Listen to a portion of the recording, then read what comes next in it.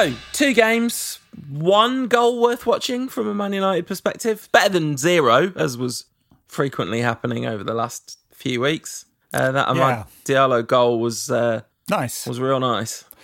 It was the only highlight of that game, really.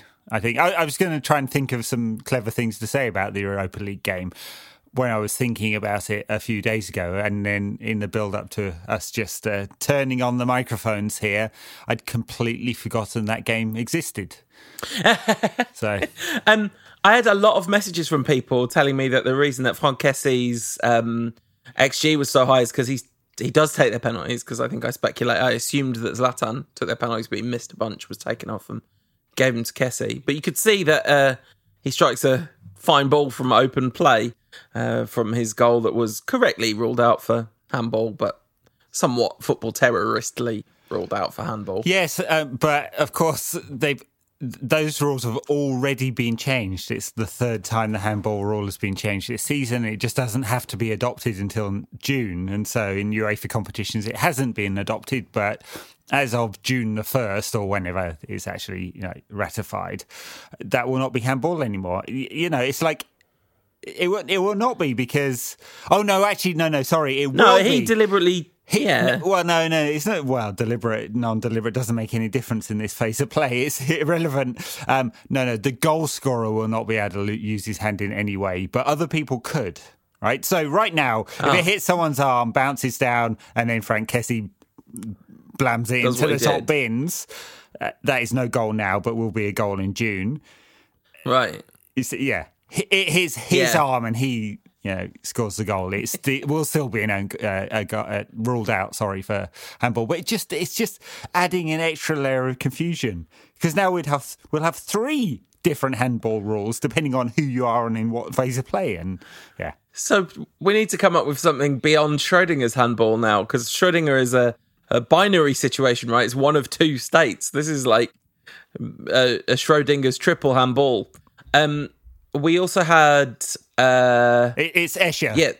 It's MC Escher at handballs. You don't know whether you're going up or down, whether it's in or out, or goal or no goal. So there was that. There was the Kessie thing, and Milan absolutely battered us with their super second string side and so many injuries. I talked about Hakan Kanahoglu. He did not feature in this game. Obviously, Zlatan we knew was out. Kessie looks a fine player. Based on the one game I've seen him play. But United really struggled to impose themselves. They scored a lovely goal, but that was on a counter in the second half. Great ball from Fernandes, absolutely brilliant Chicharito-esque scenes from Amad Diallo, and you can see why everyone's so excited about him, can't you? Of course, and he'll take a time to mature, but the raw talent is there, isn't it? And the speed over the ground, the technical ability, left foot, right foot. And I don't think too many people thought he had much of a header in him, but apparently he does. A really lovely way to make your full debut for United with a goal. So, awesome for him. Yeah. Those are all the highlights of the game, though. It wasn't great. And I've seen some criticism of Dean Henderson for the United goal. I mean, far more of it should be laid at the feet of the 4 or 5 defenders not marking the zone. One of you. If you're going to mark zonally, one of you marks zonally. But they're all looking at each other and no one did.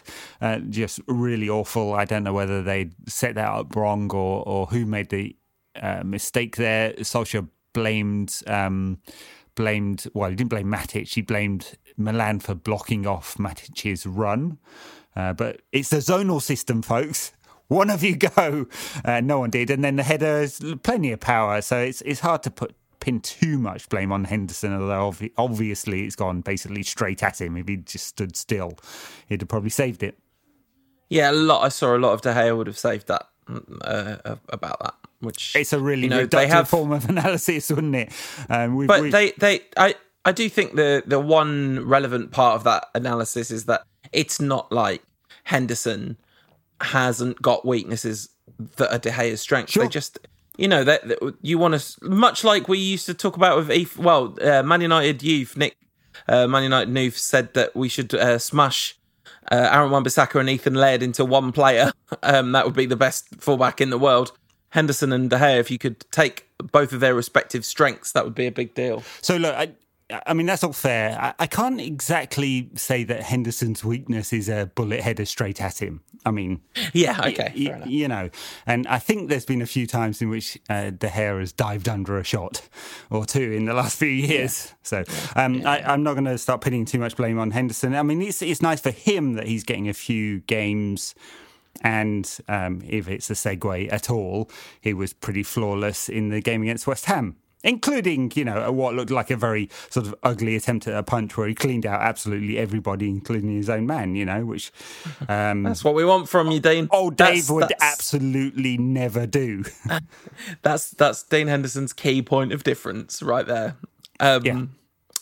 So, on to the game against West Ham. David Moyes is a coward. He is a coward. Honestly, I know I've definitely talked about this game before, and I was talking to a friend of the show, Cal Gildart, about this, and he was talking about a quarter-final game against Wigan when Everton were completely safe from relegation and not particularly likely to do anything positive in the league, where they played a really weakened side in a FA Cup quarter-final against Wigan. And there's a game that always stands out in my mind, which is a game between Everton and Arsenal when Everton were 5th and Arsenal were 4th going into the penultimate day of the season. And Moyes set up to play for a draw at Highbury, probably the Emirates. But anyway, one of those two. And I remember at the time thinking, what are you doing? Like, why would you do this?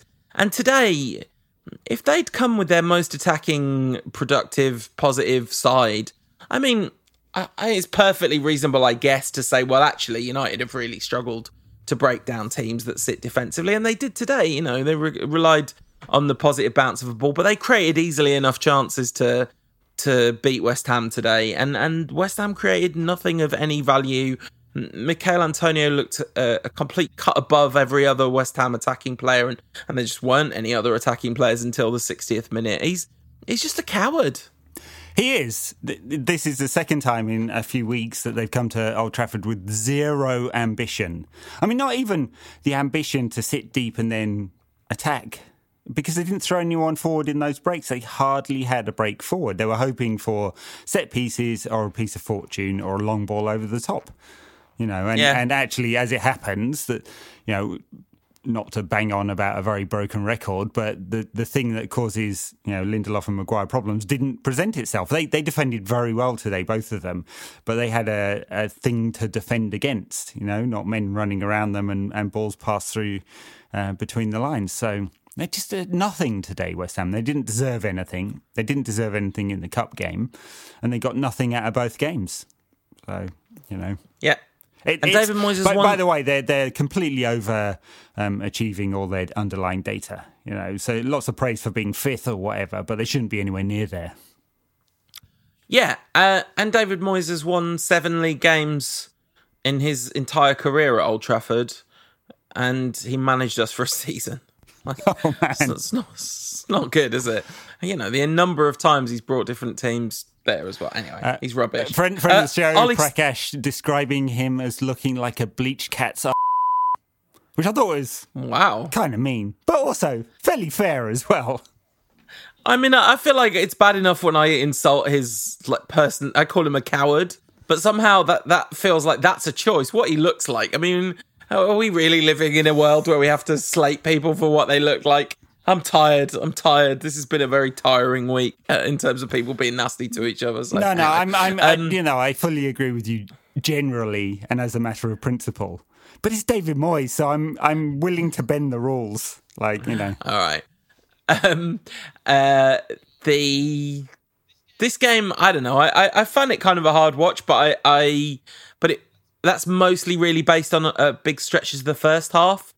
And I think if, you know, Rashford's header at the back post was a pretty big chance. Yep. And if that had gone in, I'm not saying he should have scored it, but he definitely could have scored it. Mason Greenwood, I thought, was excellent, actually. I thought he led the line really well and hit the post, didn't he, with his one decent opportunity of his own. But generally speaking, I thought that's one of the sort of more rounded centre forward performances from Almace. I thought it's a special talent. Yeah, he really is, and he drew out wide to the right and the left on occasions, and obviously it was him that put the ball in for Rashford to miss that header. 0.35 chance, that one. So it's hard to say should, but it's a big chance. And Mason also had the shot after the nice team break by United. That Fabianski tipped wide. I think we were talking in the infamous NQAT WhatsApp group about just how few team goals United have scored in recent times, and the reliance on either set pieces or individual brilliance has been high, for sure. But that would have been a very nice one. As it turned out, the winner was a set piece and a piece of individual brilliance by Matt Dawson to head it into his own net. Matt Dawson to change sports, be 10 years younger than himself. Matt Dawson's younger brother, Craig. Yeah, that's it. You know, Dawson, whatever. One of them. Yeah. Who's on loan from, doesn't he need like another game or something? He's on loan from Watford to West Ham, and that's triggered as a permanent deal after X number of games. And I think it's only like 2 million or so, the transfer fee. Right. Yeah, and he's done really well for West Ham. Attracting lots of positive attention, but also knocked the ball into the back of his own net, which was, I mean, McTominay claiming that goal was peak. Attacking player claims own goal, wasn't it? It was good times. Yeah, claimed it for, a third of a second before probably realising that there are 800 cameras on this game, and absolutely everybody will know that it wasn't him. So yeah, it was, they plugged away.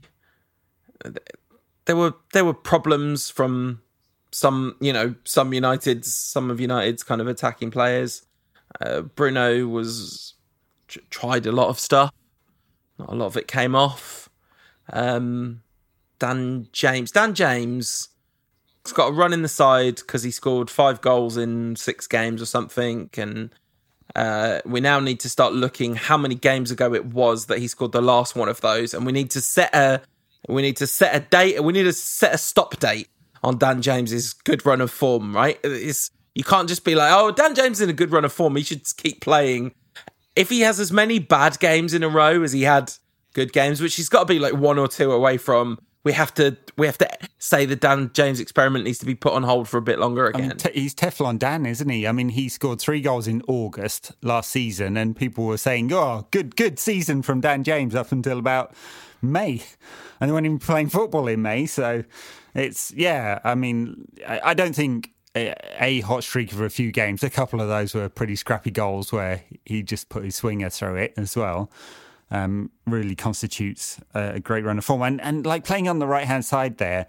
He didn't have a lot of space to run into, which is obviously his thing. And then he just runs into blind alleys, which is the obvious piece of analysis that every podcaster on the planet makes about him. But I mean, and like the one big break where United was 3 against 2 and he plays the ball behind Bruno, and it was just it's the pass he had to make in, a yard ahead of Bruno, and United would have been probably in on goal, and he didn't make it. Yeah, the one thing that I would give him credit for, which actually in the first half the other strikers weren't doing, neither Rashford nor Greenwood were making runs in behind that very deep line defence, and there was one particular passage of play where it was really noticeable. Dan James really was the only person being mobile ahead of the ball. Rashford made a very long kind of horizontal run from one side to the other, but there wasn't a lot of vertical movement, let's say, up the pitch. Listen, it's not easy against deep line defences, although it is a shame that Edinson Cavani has been injured as much as he has, because I do think, if nothing else, his attacking teammates just need to watch him do that and be like, oh, well, that's useful. Yeah, and again, a piece of analysis that's been made a fair bit, which is what can these players learn off an old pro like Edinson Cavani? Because that's, he scored a few goals this season, not tons, because his injury record is not awesome at the moment, and he was in and out of the team until everyone realised that Martial's having a stinker of a season. So we'll see whether people learn off him. We'll also see, by the way, whether United renew him for another year. They haven't optioned the option yet for a second season on that. There was some debate sparked by his dad, I think on a radio station, saying that he might go and play in Argentina instead, which I guess might be an option for him. He certainly won't get anywhere near the wage he's earning at United, but maybe he doesn't need that at this stage and would rather be closer to home. Well, he definitely doesn't need it, does he? Unless he's been really bad with his money, because he was at PSG in peak oil times for years and years and years. Natural gas, Qatar, natural gas. Let's get your carbon fuel correct here. Should also probably point out that he did a classic. He took to Instagram to say proud to wear the shirt. And I've been learning a bit of Spanish, and I understood the shirt part, but I can't remember what the word for proud was. But anyway, there we go. Luke Shaw was good. There you go. Yeah. This is extraordinary. He was man of the match. Gary Neville gave him man of the match. I think absolutely rightly so. He looked a constant threat down the left. Numerous times got in behind a defence that was quite hard to get in behind. Put really good balls into the box numerous times. Not sure if he was directly responsible. Well, I guess he was directly responsible for the goal, wasn't he? Because he took the corner that led to it, I think. What a see! I mean, I know we talked about this last week, so probably not that much to add, but an absolutely remarkable turnaround and another man of the match performance. Yeah, and look, I fully agree. It is remarkable. It's remarkable because we didn't see it coming. I definitely didn't see it coming. I thought he was done as a player at the very top level. And I suppose you could argue whether United are really at the very top level, but he's having a great season. I'd love to have some insight, either from him or the manager, on what they think has contributed to the turnaround, because the, again, very reductive analysis that I hear most of all is that United buying Alex Telles has motivated Shaw, and I feel like that's not much of the full picture. If it's really motivation that's the problem, then we should be asking a question about why Shaw has been at the club for so long. And I'm sure there's plenty of people who go, yeah, well, exactly. But I think it's more than that. A combination of fitness, motivation, professionalism, realising, maturity, realising that he's now on the back end of his career, not the front end of it, because he's 25, 26, something like that. So I wonder whether it's also recovery from the leg break, because it's so easy for us to just assume, okay, he's back, he can play, he's okay now. But, every time he runs into the box, he's got the kind of scars of what happened to him that day, which could have ended his career, and so it's not so easy to just fully, and as I've said numerous times, there's a lot of players at United where you have to take 2.5 years out of their career, because Jose Mourinho was their manager for those 2.5 years, and you can't assess what they did in that time. He shouldn't be in charge of the lives of young people. Rashford and Martial and Shaw in particular. Pogba also kind of, but Pogba was already, an established star. Right. He won the World Cup in that time. Yeah. But those three in particular. Stay tuned for the Bacchus Show, where we'll dissect how Jose has already ruined Gareth Bale's good run of form, which was, 2 or 3 games long. I mean, this is absolutely ideal, because there was also that Eric Lamela Rabona, which was a moment of, that lit up the universe. The world is better for the fact that Eric Lamela did that, but also Tottenham lost, so it's perfect. Anyway, yeah, more of that on the Bacchus Show. And this is the only circumstances in which I'd want Tottenham to lose the North London derby. Out of those two teams, it's very clear which one you'd pick. But anyway, I don't have anything else to say about the West Ham game. No, I mean, it's very hard to find a lot of highlights from it. It wasn't super exciting, was it? And I think that's mostly on West Ham for deliberately setting up to squeeze the life out of the game, and a little bit on United for not taking the chances. I mean, if United had taken that Rashford chance and perhaps one of the other big ones, Mason's shot had creeped in and it was 3-0, you'd go, yeah, all right, routine win. Yeah. Routine win against a limited opponent. So, and West Ham are limited. Fifth in the table or not fifth in the table, it's not an awesome side. And I guess the one of the things that you would also say about this is it's a massive win.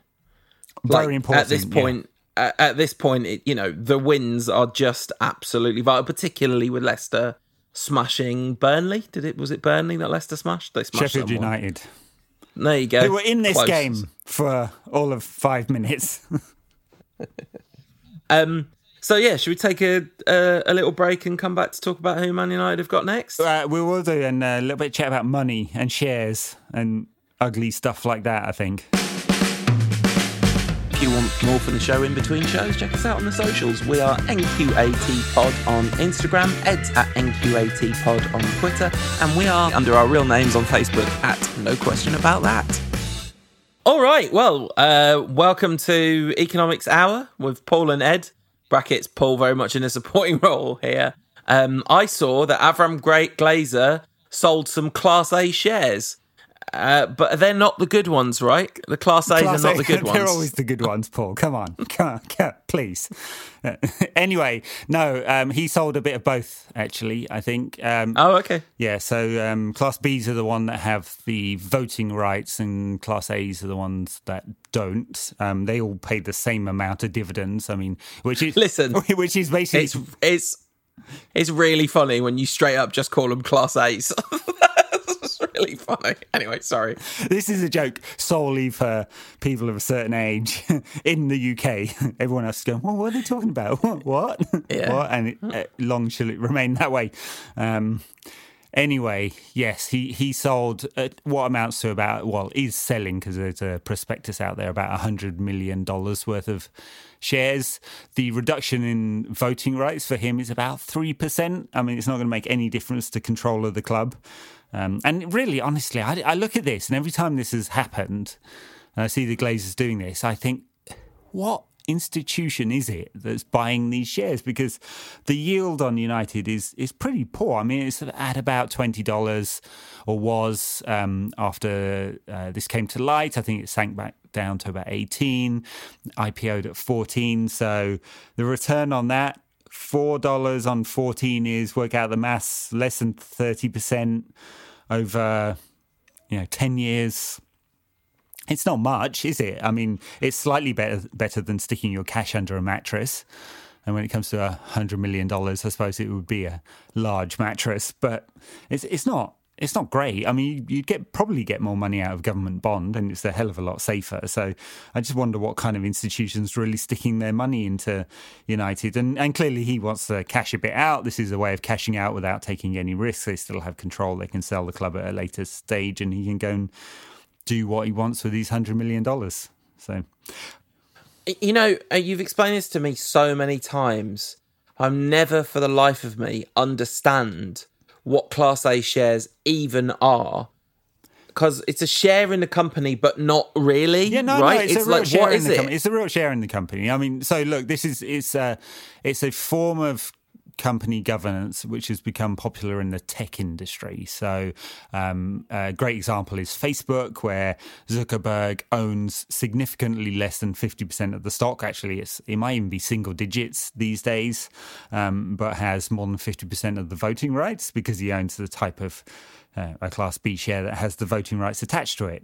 Investors know this up front. It's not a secret, and they can decide whether they want to have any control of the company, or whether they're just making a bet on the future growth of that company. Right? And the money will be in the capital gains and any dividends that are paid by the company. Now, as it happens, United do pay dividends, not a lot, and it won't be very much this year. And if you're an investor, you probably know you're going to get some, because the Glazers, as is often said, use the club like a piggy bank. That's how they make money out of the club, apart from the sort of capital appreciation since they bought it. So that's one reason for buying it. You typically don't get dividends with a lot of the big tech companies, and there you're just making a bet on the future of the company and growth of the company, and it's a kind of self-fulfilling prophecy that the company is going to be successful, therefore people buy the stock, therefore the price goes up. So in this case, you said what kind of institutions are buying this. Is there a chance that this is like it's a long bet because at some point the Glazers are going to sell Man United, and at that point then your shares could be worth a lot of money? Sure. Well, I mean, you can cash out at any point, of course. It's public. No, yeah. So I mean, I think anyone who buys United shares are pretty long on United. So it's institutional. I mean, BlackRock owns some. I think Warren Buffett's fund owns a bit, and then it's a whole bunch of pension funds and that kind of thing that own some of the publicly traded. I mean, the thing is with United, even though the share price is fairly stable, it's not a lot traded. There aren't huge volumes of stuff going into United. It's a small company. It would be considered a very small cap company in New York Stock Exchange terms. So, it's not a big deal from an investor's point of view. But yeah, it's probably pension funds and that kind of thing that will be buying this. And the pitch is, reasonable stability in cash generation, which has actually been true. So look at the last 10 years, United have had, modest growth, at least over the last 6 in revenues, dip this year, but, for understandable short-term reasons. And then there's the promise of the reorganised Champions League format, which, given the 4 spots saved for historical reasons, probably means United have a much better chance of making the Champions League than they once might have done. What an awful, awful world. Yeah. Like, just, good. The Champions League is becoming a European Super League, whether we like it or not. And also, the owner of Man United is selling $100 million worth of Man United stock in a way that will not in any way benefit anything to do with Man United whatsoever. No, it won't. And he really did nothing to earn that, air quotes going on here, which you can't see because it's a podcast, and our one video version of the podcast doesn't have any of us on it, so, for good reason. Maybe we'll change that one day, but also maybe we definitely won't.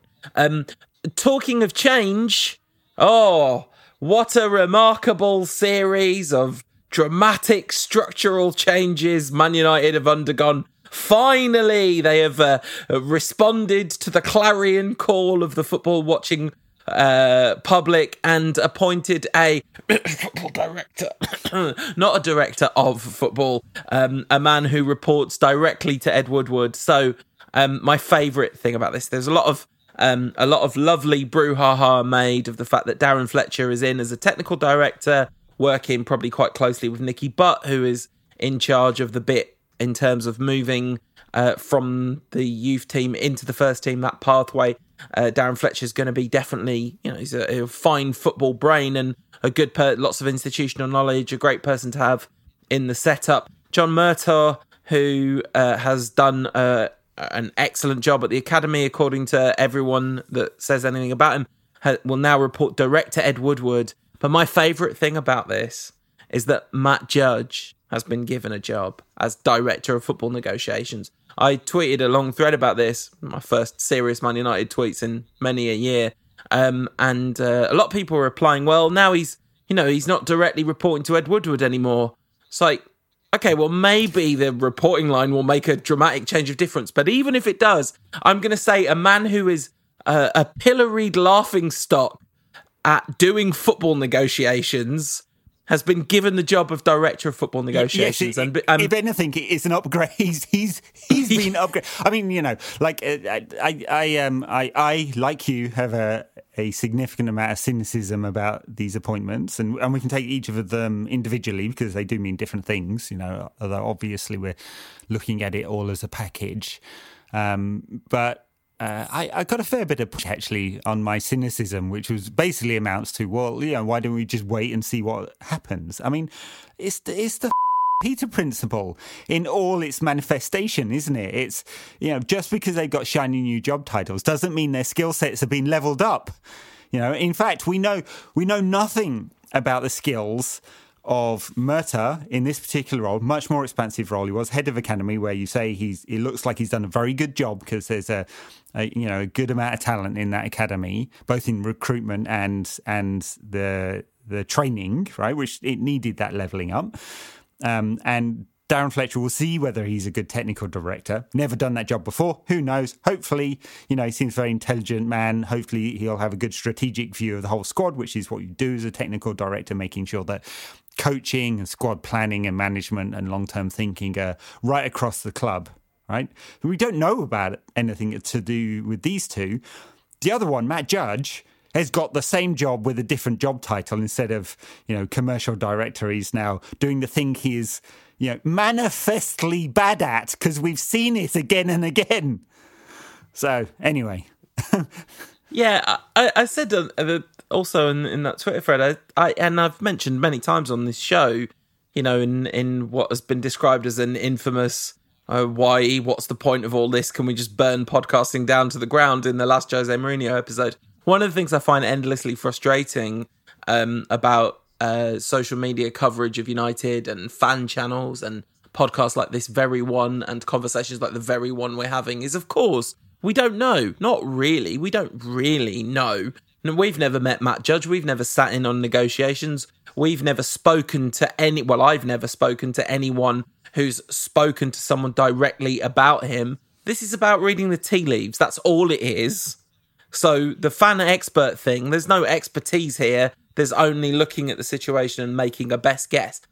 Now, having said that, this is something like all the stuff that came out after the Jadon Sancho thing, where obviously, both sides are trying to sell a version of that story. But Matt Judge looked a completely, Woodward in particular, but Matt Judge personally came out of that story atrociously.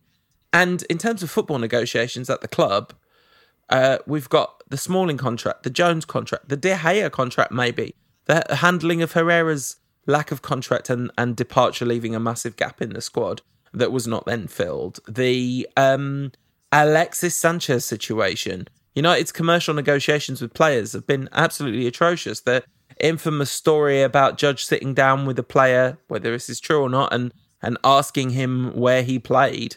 This is a guy with a bad reputation from everything that I can see. Now, maybe that's all spin and counter spin, and actually he's done a damn fine job, and will be brilliant, and it'll all be smooth sailing from here because a new guy's got the title of football director. But this is also, and this is, like I said, I don't know anything, but this feels very true. This is also Ed Woodward shielding himself, like the Tories with the Lib Dems in 2010. Like, there's a human shield now for Woodward. Well, we tried appointing a football director, but they haven't actually given someone a direct reporting line into the Glazers who's in charge of transfers. They all report to Woodward. Yeah, what I wanted to say was, look, one reading of this could be fairly positive. Hey, aren't they moving towards a more modern sort of structure? And in some sense, yes. There's Fletcher as the technical director, Judge's chief football negotiator. Boo. Alan Dawson, head of football operations, on the sort of process side of things, all reporting into Murta as the director of football director. But in a more continental system, all those roles would probably be in place for sure. Much more compartmentalization than was the traditional way it's happened at Manchester United. But that football director would probably take on more of a general manager role. And in fact, the manager may end up reporting to them. In this case, Ed Woodward has hived off a lot of that responsibility. And he still has the direct reporting line with Murta and Solskjaer. And so I don't see that much will change, right? And it feels, for that reason, from an organisational governance standpoint, that really it's the same thing, with a few deck chairs moved around, and ultimately on the big things that we want, managers being appointed, checks being signed for the right kind of players, they will all go through Woodward and Joel Glazer, 100%. That won't have changed at all. And so the fannying around on a big transfer will take place all summer. In fact, maybe it won't this summer just because United are already briefing that we're skint and there won't be any money. So, fanning around on a new contract for someone will happen, and then Ole Solskjaer will be given a 6-year contract after, and then United will finish 5th. So, okay, so to suspend, to just slightly turn down the cynicism dial for a second. Here's the one thing that you could say is United trying to incorporate a bit of traditional Unitedness into this, which is. This is a club who have the kind of totemic figurehead model of manager to end all totemic figurehead models of managers. And so maybe there is an argument to say that you don't want to move completely to a director of football above the coach situation. You still want a manager because it's United and we're supposed to have one of those. And I honestly have some sympathy for that point of view. The problem then is, as ever, the difference between very process, structural driven things and things with more flexibility in them. When you go to a less process driven model, you need better personnel. And generally speaking, the less process driven things with better personnel are better than the very process driven things. But when Ed Woodward is the chief executive of the club, or whatever he is, vice chairman, executive vice chairman, or maybe that's changed too, I don't know. Anyway, when he's the guy, it doesn't matter what else is going on because there's such a vacuum of ability and awareness and talent and just knowing what to do and how to do it about that guy that it's, all the rest of it is window dressing in a way. Yeah, and I think I come out of this with that viewpoint, really, that much as like the reorganized structure might from the outside seem good, it's taken them 2 years to come up with this answer. Of all people they were very familiar with already. Fletcher being the one real unknown because this is really his first job. I mean, he's been coaching, hasn't he, at the club for a few months, but his first sort of big job in football post-playing. So, yeah. And if I had to take a punt on any ex-United player, he'd be right near the top of the people that you'd want in a job like that. To be positive for a second, like not just hope for the best a little bit, to be actually positive. Yeah. I think he's going to turn out to be a great appointment. We don't know that, but I think it. Yeah, I really hope so. I would bet on, again, reading the tea leaves. He's intelligent. People talk about him being very emotionally intelligent as well, which in that kind of role I think you do need. Let's hope he understands what's required from a sort of organisational point of view to make sure United are moving forward and are consistent. In terms of the quality and the standards remain high. I did kind of think it was interesting that when Solskjaer talked about him, he only talked about it in this kind of, kind of cliched generic fashion, which was like, oh, he's got United's DNA. Well, great. I mean, Solskjaer has United's DNA. It doesn't really mean much, does it? So you want, at a club like United, which has... at least the fans have designs on the top things in domestic and continental football. You want, real excellence in what they're able to deliver. More than, he's got passion. SH. Yeah, but I know you're not saying this, but of course that would be a gross misrepresentation of everything that Darren Fletcher has given off in any. If you've ever listened to Darren Fletcher talking about football, he's a guy whose favourite player growing up was Redondo. Like, he's not a passion merchant. No. This guy is like an absolute lover of the game. Oh, a total nerd for the game as well, In the same, which is what you want for sure in that role. Yes, yeah, absolutely, yeah. Sort of in the same way Ander Herrera is as well, and you suspect he might be a great coach as well one day. Yeah. So that's money, that's appointments. Oh, one thing we all have to work out is how you pronounce John Murtaugh's name, because at the moment I'm just pronouncing it like Murtaugh from Lethal Weapon, but that is spelt differently. So maybe it's Murtaugh. We'll find out. Murtaugh, might be Murtaugh, might be Murtaugh. Yeah, in Glaswegian. Yeah. So United have some actual games coming up. The second leg against Milan on Thursday in Milan. Are they going to Italy? Okay. No, I think so, because that corridor's okay, right? Yeah. Okay. I guess that's why Italy could come to us. I mean, Milan could come to us. 1-1 going into that, very delicately poised. Would have been nice to go into that 1-0 up. Still think United are possibly favourites for that if they can they might have some more space on the counter. Yeah. But it's going to be another rotated side. I guess Eric Bailly will play. You were right. Tellez played in that one. I guess he'll play in this one as well. And it's not the end of the world if we get knocked out of this. Like, top four's looking good. It'd be nice to be in the Europa League. You want to win everything, but... You know. Well, look, it's delicately poised, and I think United, for Solskjaer as well, he needs a trophy. I mean, it's trophyless season last season, and the season before that, and the season before that, right? So these things do matter. So if United are not going to win the Premier League, so don't pull off one of the FA Cup and tough game against Leicester coming up at the weekend, or the Europa League, then we'll be talking about 5 years since the trophy. I mean, these things do matter. And the sense of, I mean, sorry for the comparison because it's unfair on Ole Solskjaer, but look at Mikel Arteta and the boost he's got and from winning the FA Cup. You know, he's doing a manifestly job as Arsenal manager, albeit they beat Spurs today, but they are very, very mid-table. And, you know, he's got a nice hairline and a trophy. And that has given him a lot of space.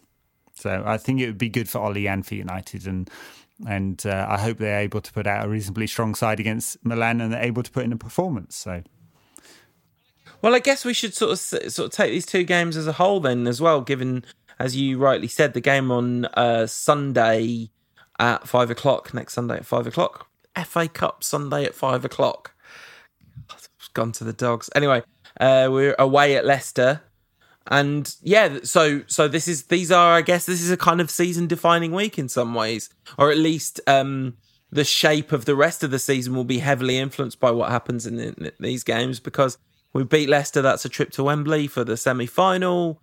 We beat Milan, that's into the quarterfinals of the Europa League, which is now it's starting to get pretty real. You only got to win 3 games then to win the whole thing. How's he gonna apportion his forces? Will he put, I guess, given that it's the FA Cup, he might choose to play a stronger side in the Europa League, knowing the task at hand there and knowing what the score in that game is and what's required of that second leg, versus then going into the Leicester game and hoping for sort of one-off scrap and hoping that Leicester rest a lot of players for that game, which they might well do. I don't think they've got a game in midweek. But they, you know, their schedule's been... No, they haven't got another game until that game, but their schedule's been thick and fast too. Is there an international break after that? It's coming up in about a week's time or something. Yeah, just after that. I mean, just God almighty. I mean, I think there's been quite a lot of cancellations. Actually, I think most of the South American fixtures have been cancelled because, for the most part, players coming from Europe will have to quarantine after they get back. You know, you can debate the rights and wrongs of which country is on which country's red list, but that's the way it is. It's still pretty nuts to send players off into different bubbles. You know, the trust here is that everyone is observing the bubble throughout European football. And that, you know, all this travel doesn't cause problems. So let's hope so. But if it, you know, there's a few convenient injuries and players pulling out of squads or Solskjaer putting his foot down or whatever it is, then good for United. I think no one needs this round of international fixtures. And by the way, I think I'm right in saying Europa League is normal format. I don't think we go to one leg like we did last season. Oh wow! So I think it's 2 legs all the way to the final. I could be wrong there. Correct me if I am, listeners, but. I think so, and which means quite a lot of games after this. Could be another 6-7 after this one, plus the FA Cup, plus the remaining, how many games now? 9 games in the Premier League, so it's going to be packed until middle of May. Hopefully, if they win this game. And Bruno will against play Milan. every bloody minute of it because... and Harry Maguire and so will will too. Harry Maguire and I mean, Donny van de Beek is injured at the moment, but if he wasn't injured, he still wouldn't be playing because Bruno's understudy never gets a game because Bruno never gets a rest. So Bruno will play both these games. He will. And by the Rashford- way, United don't have too many choices, right? Yeah, exactly. And this is kind of the problem. I wonder whether we're going to... Because Martial's injured, Cavani's injured, so that means Dan James is almost definitely getting a game with Van der Beek and Pogba both out. We're going to need some players to come back from injury, I guess, after the international break. So I wonder whether we'll see... I wonder if Telles won't even play one of these games and Shaw will just play both of them because of the international break coming up next. I think it might be possible. Don't England have 3 games and Shaw's in the squad? They do, but is he? think so, I was yeah. going to say, I didn't know they'd even announced the squad yet. I don't know. Okay, listeners, I'll admit to not fully to taking part in focusing on England, so they might not have done. I just assumed he was because I thought I'd seen some positive quotes about him from Gareth Southgate, but he's going to be if he's not. Because he's fit and he's playing well. So anyway, I imagine there'll be some rotation. Telles has been playing most of the European games, so I think he'll play. So this is what I want, Ed. I want your hard and fast predictions for who is going to play the Milan game. Henderson, although De Gea might be back for the Leicester game, I wonder whether, although Henderson would normally play in the Cups, whether Oli will want to give him a game. We'll see. Nah, there's no reason to just let him. I don't mean that nastily about De Gea. I just mean why would you rush him back for the game when Henderson would be playing in the Cups anyway? Yeah. So yeah, Henderson. I mean, there isn't really an alternative to Wan-Bissaka unless Williams plays, but he hasn't been given an option. Bailly, Maguire, Telles. That's the back 4 against Milan. Matic, and one of Fred and McTominay. By the way, I was shouting at the TV today every time Fred gave away the ball, thinking that he was giving it away about 50% of the time. Still above 90%, but it's just in some really frustrating situations. But yeah, one of Fred and McTominay, whoever's got the most in the tank, I guess. And then there's no choices up front. I don't think he's going to start Diallo, which means it's James Greenwood, Rashford, and Bruno. All right, I think that sounds a reasonable shout, and I wonder if that's the team, but with Lindelof and Shaw against and then Fred and McTominay rather than Matic against Leicester. Yeah. Okay, well that sounds great. It's honestly so grim at the moment, isn't it? Just want Pogba back in the side. Just want a bit of something extra. But listen, let's not get too greedy. Beat City last weekend. Followed that up with a non-humiliating result, although completely after the Lord Mayor's Show performance against Milan. And then a good result and an okay performance against West Ham. So given that we're in mid-pandemic football, can't really complain too much about that. But I just wish it was a little more exciting. I guess we'll have moments of excitement to come. Hopefully one of these 2 games will provide that. I'm going to predict a score of 2-1 to Milan and United going out and 1-0 to Leicester and United going out. So 2 losses. Man. Sorry, I don't want that to happen. Debbie Downer. If I was... Oh, no. Do you know what? 2-1 Milan and 1-0 to us against Leicester. That's my prediction. Fine. They'll rest You players. flip-flopped. Yes, they will rest players. I flip-flopped. And they've got some injuries too, Leicester. So, if I was smarter, I'd come up with the version of Debbie Downer, which rhymed with Paul or something like that, but I'm not. So I can't. It feels like, I don't know why, it's some sort of bad thing to predict that United might lose a game but they've been not that good. You always lose. You're talking United down. That's what you do, Paul. Yeah. For clicks, isn't it? It's good for us when United lose. We make more money out of it. That's right. Yeah. Yes, inside joke there. Just to clarify, right? That was pure sarcasm because there are parts of the world where sarcasm is less popular. So yes, that is not the case. A slight aside, my former company where a whole bunch of Brits worked in a team managed by someone from Korea sarcasm doesn't translate well, especially the driest of dry British sarcasm. As you can imagine, she just basically translated everything as people being unbelievably mean to each other and horrible about each other for no real reason. Hey, listen, I think the UK as a culture could learn a lot from cultures where the default mode of human interaction is not being viciously cruel. But hey. I've got a few other stories, but I'm not gonna repeat them on air. Okay, you asked me for a prediction. I think 1-1 in Milan, and it's going to go all the way to penalties.